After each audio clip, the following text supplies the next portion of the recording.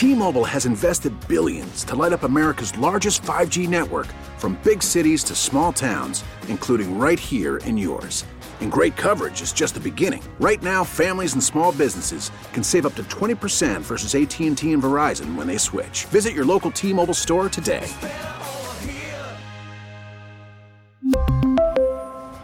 Plan savings with 3 lines of T-Mobile Essentials versus comparable available plans. Plan features and taxes and fees may vary. We get it. Attention spans just aren't what they used to be. Heads in social media and eyes on Netflix. But what do people do with their ears? Well, for one, they're listening to audio. Americans spend 4.4 hours with audio every day. Oh, and you want the proof? Well, you just sat through this ad that's now approaching 30 seconds. What could you say to a potential customer in 30 seconds? Let Odyssey put together a media plan tailor-made for your unique marketing needs. Advertise with Odyssey. Visit ads.odyssey.com. Odyssey NFL Insider Ross Tucker. Insider Calls presented by BetQL. BetQL, your one-stop shop sports betting analytics app to help you make the most informed bets possible. Download the BetQL app and use code OHIO25 for 25% off your first month. Ross Tucker, how we doing today? Awesome. Always. How are you guys doing? Good, buddy. Enjoy the weekend? Enjoy the games? Yeah, it's funny, though. I don't know if you guys saw this on the Ross Tucker Football Podcast, but I'm really not happy with Peyton Manning. You what now? I'm really not happy with Peyton Manning. Ooh, okay. Did not know this. Explain. He was bouncing around to different games this weekend. So was I. And I was supposed to be the only human being that double-dipped the Giants, Eagles, and the Bills-Bengals. After the Giants-Eagles game ended, I drove 4 hours from Philly to Corning, New York. I slept for 3 hours, drove 2 more hours to Buffalo to be on the sideline in the snow. I had said hi to Peyton the night before. Then I'm on the sideline before the game, and I see Peyton in Buffalo, too. So he totally stole my thunder of being the only person to go to both those games. And I went up to him, I said, dude, I was saying all week I was going to be the only person to be at both games. He's like, oh, sorry, man. Doubleheader with my son. I said, let me guess. You didn't drive 4 hours to Corning, New York last night, did you? No. He was on wheels up. He said no. No, I did not. So I mean, it's bad, right? Like, not only did he steal my thunder, but he had, I mean, like, if he would have given me a heads up, I could have just gone with him. I wouldn't have had, because, by the way, after the game, you guys know I live in Central PA, like Harrisburg, Hershey. So I had to drive 5 hours home after the game, and it was still snowing in, like, upstate New York and then in northern Pennsylvania. Like, they hadn't even plowed the roads. Like, that was rough, bro. That was rough. But it was worth it because I got paid to go to 2 football games. Even though, you know what's kind of a bummer? Neither one of them were really great games. I mean, the Eagles that's true. Massacred the Giants, and then the Bengals, that was really surprising. I mean, I'm there, guys. It's snowing. You know, Buffalo people are going crazy. They've been building up to this. They're playing at home. The Bengals O-line's all beat up, and then the Bengals just came out and totally dominated the game. I was not expecting that. Did you see Damar Hamlin up close and personal to stop all the conspiracy theories? No, I did not. What are the conspiracy theories? Dustin? Oh, I mean, there's just, it's a rabbit hole you can go down if you want to on social media, but there's just some people that think that that wasn't him at the game. Oh, interesting. Yeah, I don't know. I mean, they said he was there. They just didn't know. He was supposedly in a ATV in the tunnel before the game. I'm sure he was. Like I said, it's just a conspiracy that some people take up like an hour of your time later tonight, Ross. If you're sitting on the toilet and you want to go down a rabbit hole, go ahead. Thought they were. I thought he might like lead him out onto the field, like in the ATV or something. But I guess they decided not to do that. I think he might still be on oxygen or something. I don't really know. I don't know. We don't know. I just didn't know if you could just completely put the rumors to rest right away. Yeah, let's move on. Let's talk about that game a little bit, and let's start with Josh Allen, because Josh Allen, boy, all the turnovers. I mean, I love the guy. I think he's tremendous. I think he's is going to be their franchise quarterback for a long, long time. And God win him a Super Bowl at some point. But, man, he did not have his best day and has certainly not had his best playoffs this year. Well, he definitely did not look in the playoffs this year like he did last year. I mean, last year he was so good in the playoffs that we were having the conversation of whether or not there's anybody you'd rather have than him. Like, that's how good he was in the playoffs last year. That was not the case this year. He made a lot of good plays against the Dolphins. He just had the 3 turnovers. Against the Bengals, he didn't really turn it over until it was desperation late in the game. I mean, they're down 17 with, however much time was left.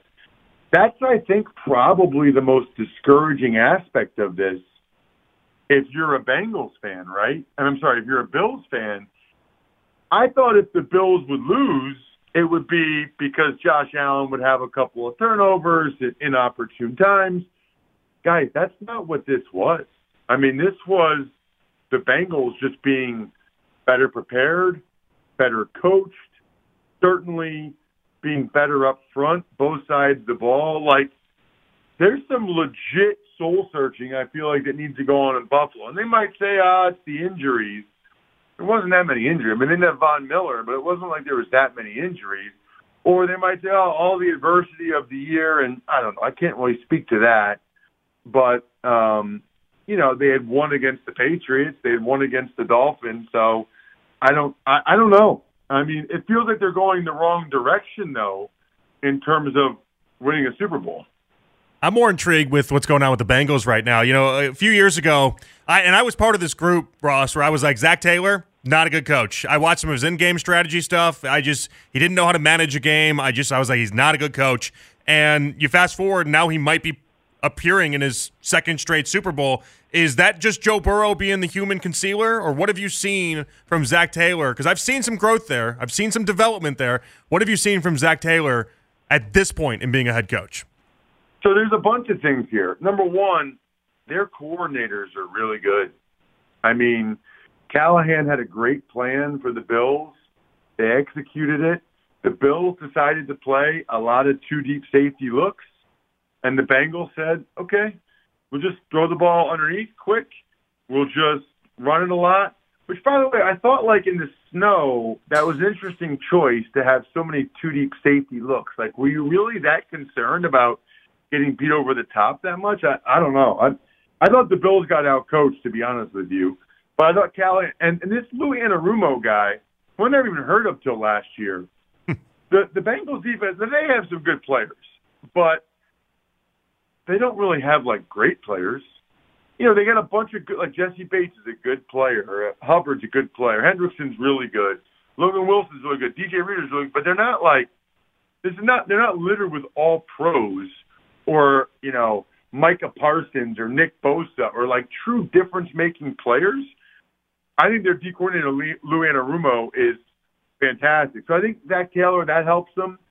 Burrow is really reminding me of, a Peyton Manning, Tom Brady type. In that game, I swear, I don't know what Romo was saying on TV, but I swear it felt like Joe Burrow knew where he was going to throw the ball, before the snap 75% of the time. I mean, as soon as he caught the ball, some of the times, guys, he wasn't even getting the laces. Catch it, boom, ball out. Catch it, you're going to play off Jamar Chase? Boom, ball out to Chase.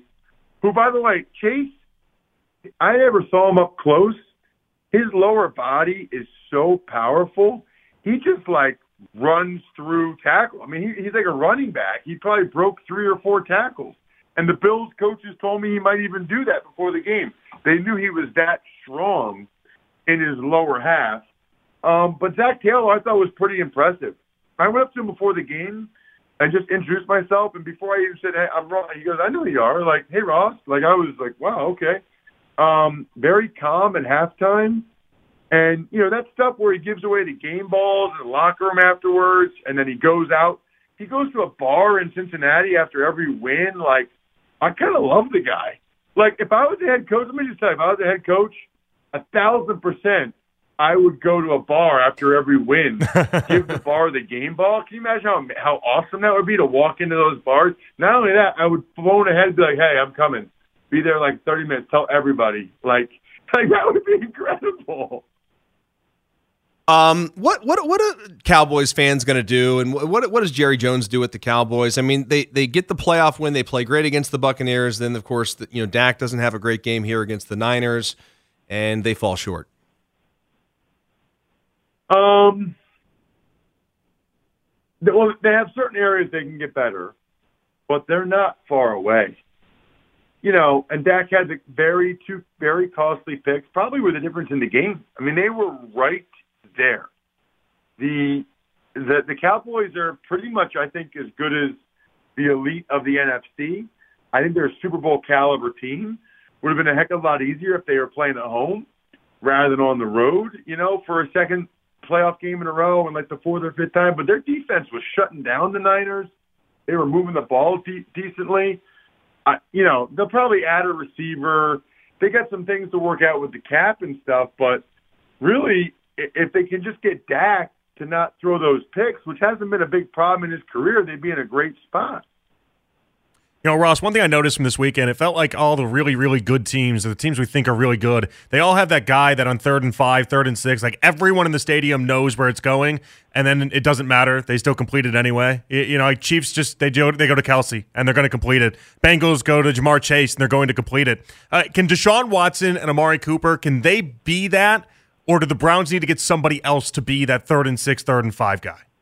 I think they can. Yeah, I think they can. I think Amari's that good. Now, that doesn't mean that they shouldn't still look to upgrade the other guys.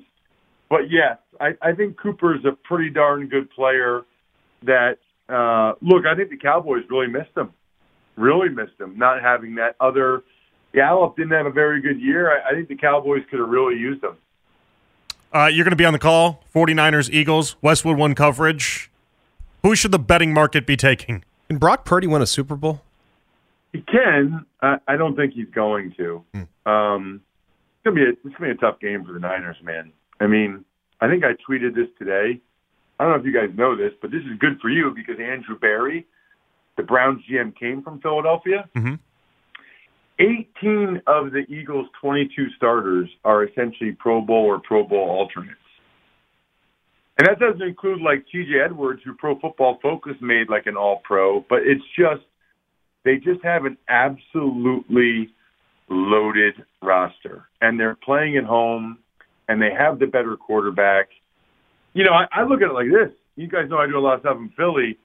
It'd be a bad loss for the Eagles. I mean, they're playing at home. They have a bunch of guys that are going to be free agents, so you don't know how that will go. They're playing at home against a rookie 7th-round pick quarterback. Their quarterback's probably going to be second in the MVP voting. I mean, they got to win this game. These opportunities don't come along very often.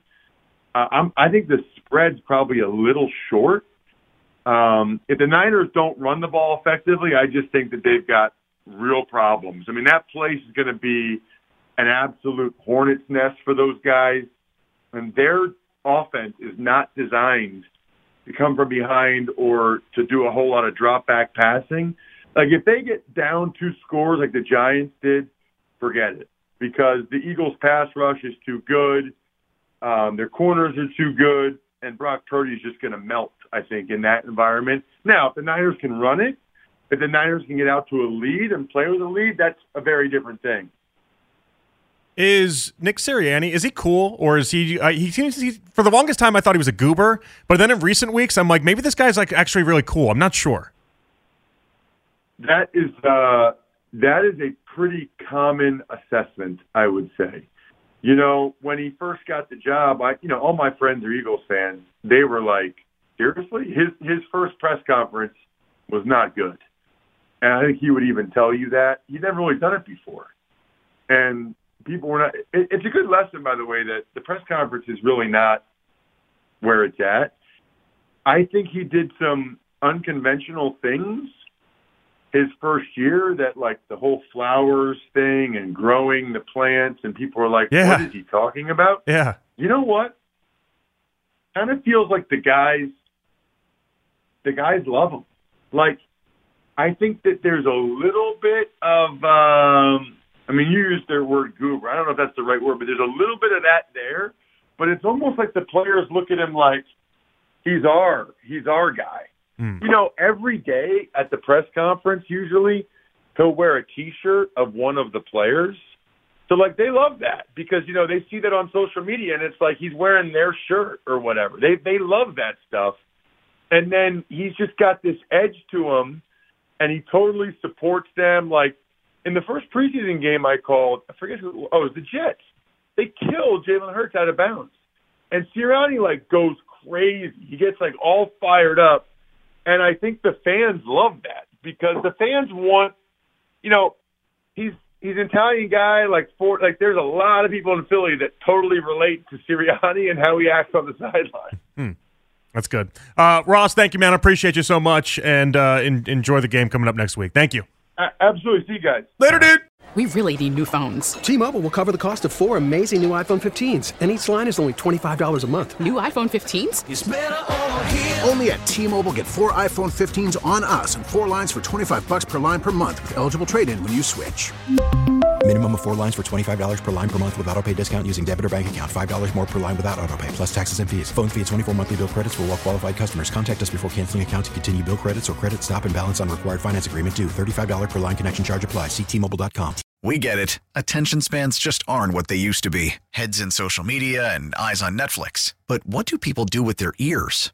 Well, for one, they're listening to audio. Americans spend 4.4 hours with audio every day. Oh, and you want the proof? Well, you just sat through this ad that's now approaching 30 seconds. What could you say to a potential customer in 30 seconds? Let Odyssey put together a media plan tailor-made for your unique marketing needs. Advertise with Odyssey. Visit ads.odyssey.com.